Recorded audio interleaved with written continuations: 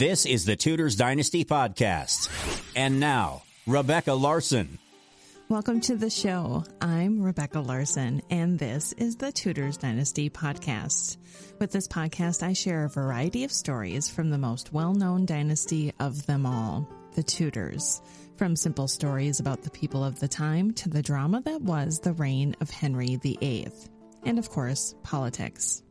This episode of the podcast is brought to you in part by The Falcon Nest, handmade history-themed jewelry. The Falcon Nest specializes in gorgeous replicas of the famous Anne Boleyn bee necklace. Now you can see more at the-falcon-nest.com and be sure to use promo code Tudors Dynasty to receive 15% off.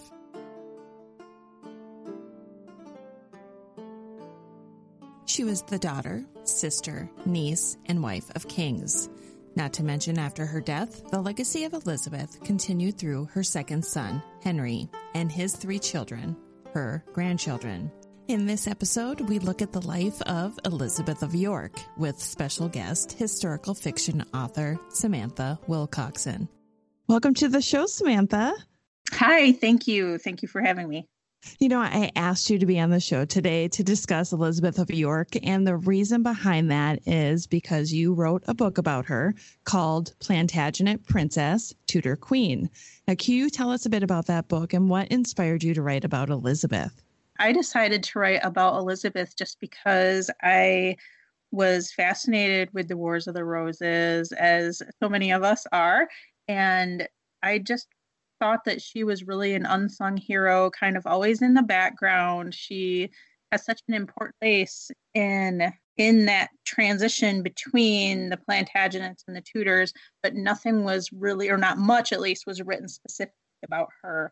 So, and I thought that she would have had a really emotional journey given everything that she went through. And if anyone has read any of my books, they know that I like to put a lot of emotional things, the kind of personal point of view into it. So I was just really fascinated with her story and wanted to be able to explore her personally rather than some of the, battles and kings and people that we all know more about. She was an interesting figure for sure. And I do feel like she was kind of forgotten. Like you said, like she should have been more in the spotlight than, past history has given her. Right. And I mean, that's really one of her strengths. She wasn't one of these people who fought for her own power or sent a bunch of people to their deaths in order to fight for her. She did kind of purposefully step back and decide that she was going to do what it took to bring peace to the kingdom. And that meant being a quieter presence.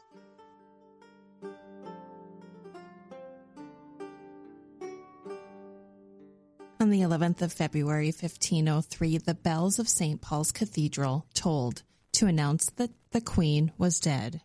Elizabeth of York, daughter of the Yorkist King Edward IV and Elizabeth Woodville. She died on her 37th birthday in the Tower of London. Born into the turmoil that was the Wars of the Roses, Elizabeth of York's formative years were filled with war, instability, death, and betrayal.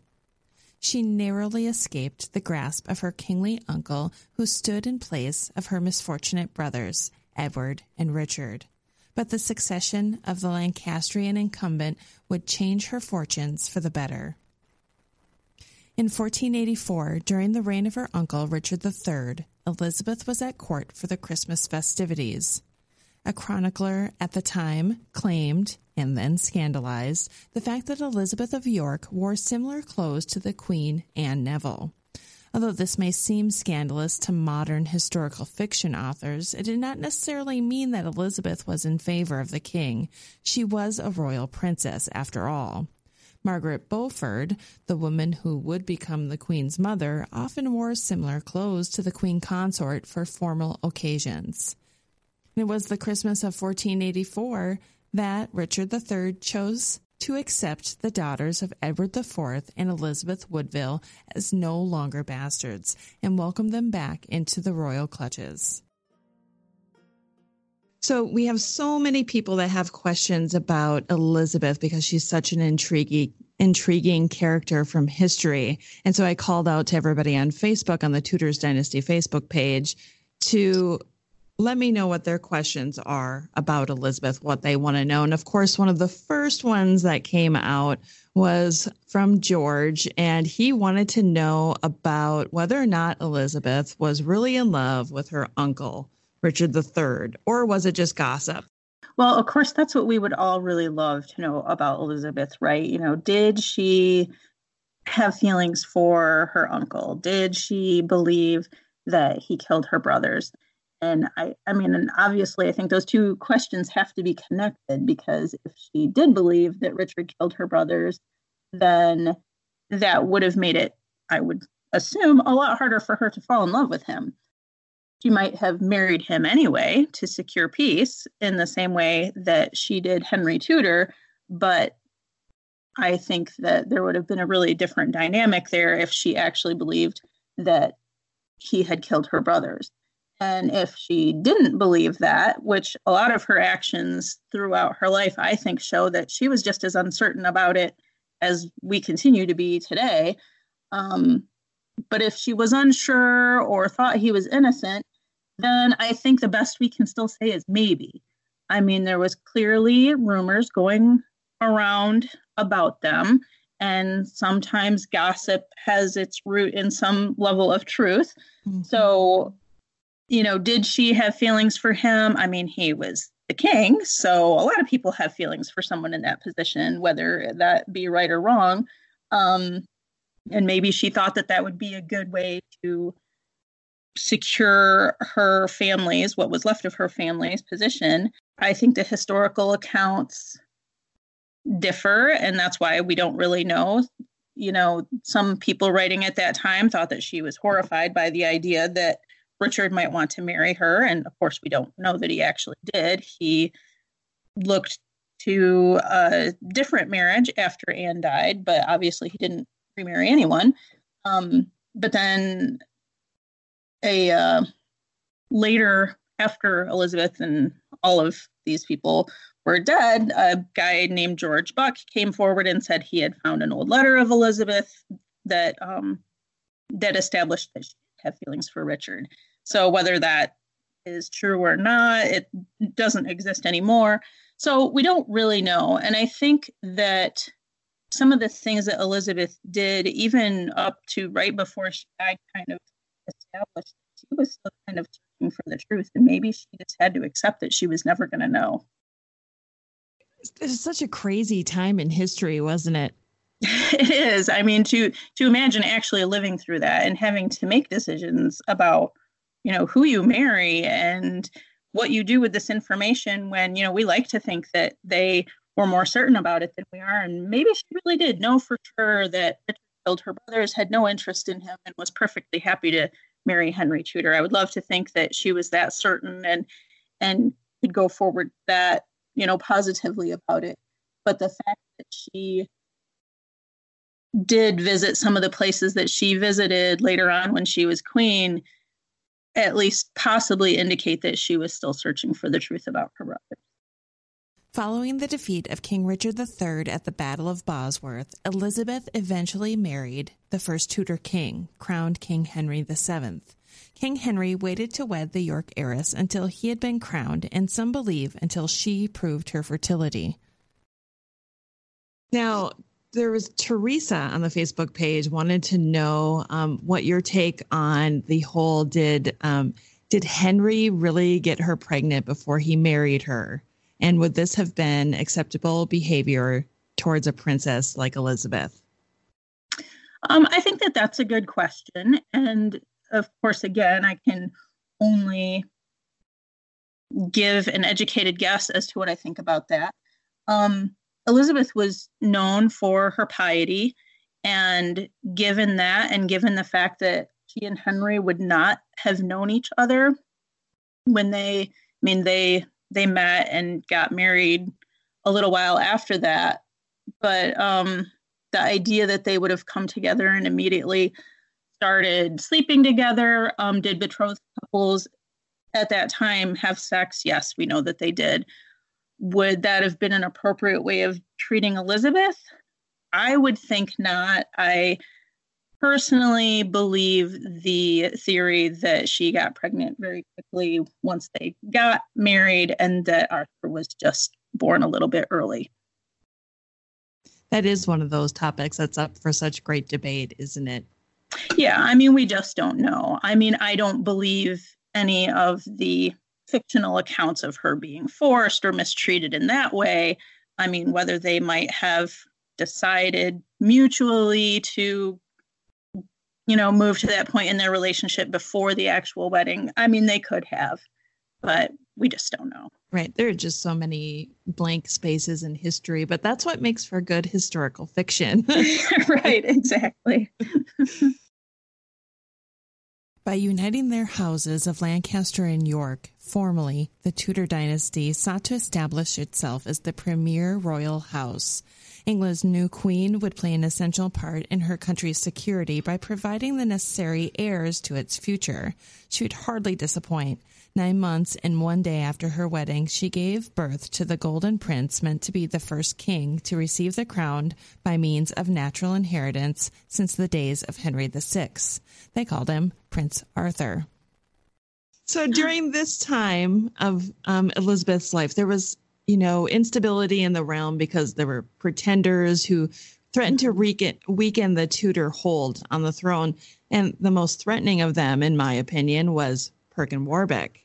Now, both Maya and Sandy on the Facebook page want to know how Elizabeth felt and what did she know about the man who claimed to be her brother Richard. Yeah, and I really wish I knew too. I can tell you what I did with that in my novel is that I had her decide that he was probably a bastard son of her father's, but not that he was Richard. That he looked enough like her father and had her father's charm and charisma, and that she didn't doubt that he was some kind of half-brother, but also didn't feel then the need to, relinquish her own position. And of course, at that point, her son's position for him, because that she didn't believe that he was Richard, but that she did think that he had a connection to her father. Now, whether that's true, I don't know, but that was the, I guess, compromise that I came up with. I think that the fact that Perkin Warbeck, was executed in 1499, and then we have James Tyrrell being executed for the murder of the princes in the Tower in 1502, I think sort of indicates that either they weren't sure then either, or that Perkin Warbeck was not Richard, because if he had been, then there would be no need to execute Tyrrell for killing Richard. So, at the time that Tyrrell was in the Tower, Elizabeth of York did visit there, and she visited the Tower Minories, where the abbess there was related to James Tyrrell, and there was some other women living there with some York connections that, did Elizabeth just go there for other completely unrelated reasons, or was she going there to try to talk to some of these people and find out what really went on? So it's an interesting idea, but of course we don't actually know what she talked about or who she talked to or if she really had any doubts. So, it's easy for our imaginations to run wild, and maybe those visits were completely innocent. So there are definitely some interesting questions there. Her character always comes off so, I don't know if the best word to use is meek, but that was always the impression that I had of Elizabeth of York when I first started learning about her, was that she was kind of the quiet queen consort. Why do you think she was? Why do you think she was that way? I think that she must have had just a very naturally humble and submissive personality, and maybe that came from having parents who were so different in that regard, or maybe because she did grow up during a time of war and her father fighting for the crown and everything else that she'd been through. Maybe she just saw that as the best way to bring about peace, that fighting hadn't brought the results people wanted. So maybe a more peaceful look at things would be better. Probably was her natural disposition, but she had experienced a lot that would have made her be very careful about her decisions, and which is probably a lot of why we don't know what she thought about some of these things, right, because keeping it to herself was definitely the safer route. Well, then another person similar to Elizabeth who also had a traumatic type childhood was her cousin Margaret. Mm-hmm. What kind of relationship did Elizabeth have with Margaret? So Margaret was her younger cousin, and obviously the daughter of George of Clarence, who had been executed by Elizabeth's father. So there's some tragic background between them, but what records we do have indicate that there was closeness there. Elizabeth tried to do what she could for Margaret and for Margaret's brother, Edward of Warwick, who ended up executed. She, sent gifts and sent him books when he was imprisoned. And little as that may sound, like, she did do what she could to ease his situation. And for Margaret, she was married to Richard Pole. And in that position, he was Chamberlain to Arthur Tudor. So that was, I know some people talk about Margaret being married to someone below her station, but her station was kind of uncertain. She was daughter of a Plantagenet prince, but this is the Tudor dynasty. So that's kind of a mixed blessing there. And her father had been executed. So the fact that maybe Pole wasn't what she would have previously, that's not a previous match she would have had. It was at that point, given their position with Arthur and Catherine once they were married, it showed that Elizabeth and Henry did put a certain kind of trust in them. So, and then Elizabeth died when Margaret was still relatively young. So Margaret went on to live well into Henry VIII's reign. In the course of her life, Elizabeth would provide 7 additional children as adornments to the Tudor tapestry. By all accounts, Elizabeth would prove herself to be a figurehead for the ideal late medieval queen. It is even suggested that through her, the Tudors earned their trademark coloring. Erasmus described her in singularity as brilliant. A Venetian report detailed Elizabeth as, quote, a very handsome woman of great ability and in conduct very able, while commenting personally on her, quote, charity and humanity. She may have even conducted some power herself from underneath of her husband's iron fist in forms of rebuking letters sent to members of the peerage. Yet despite all of her glories and characteristics, she too proved to be made of clay. Succumbing to postpartum infection following the birth of a short-lived daughter just over a week later, her distraught and notoriously thrifty husband spent lavish sums on a funeral fit for her importance. In a letter to Erasmus in 1507, Prince Henry commented on the news of the death of his idol, the King of Castile, and the death of his mother. In the letter he said, "The news of the death of the King of Castile, my much lamented brother, I had received with regret long before I read of it in your letter.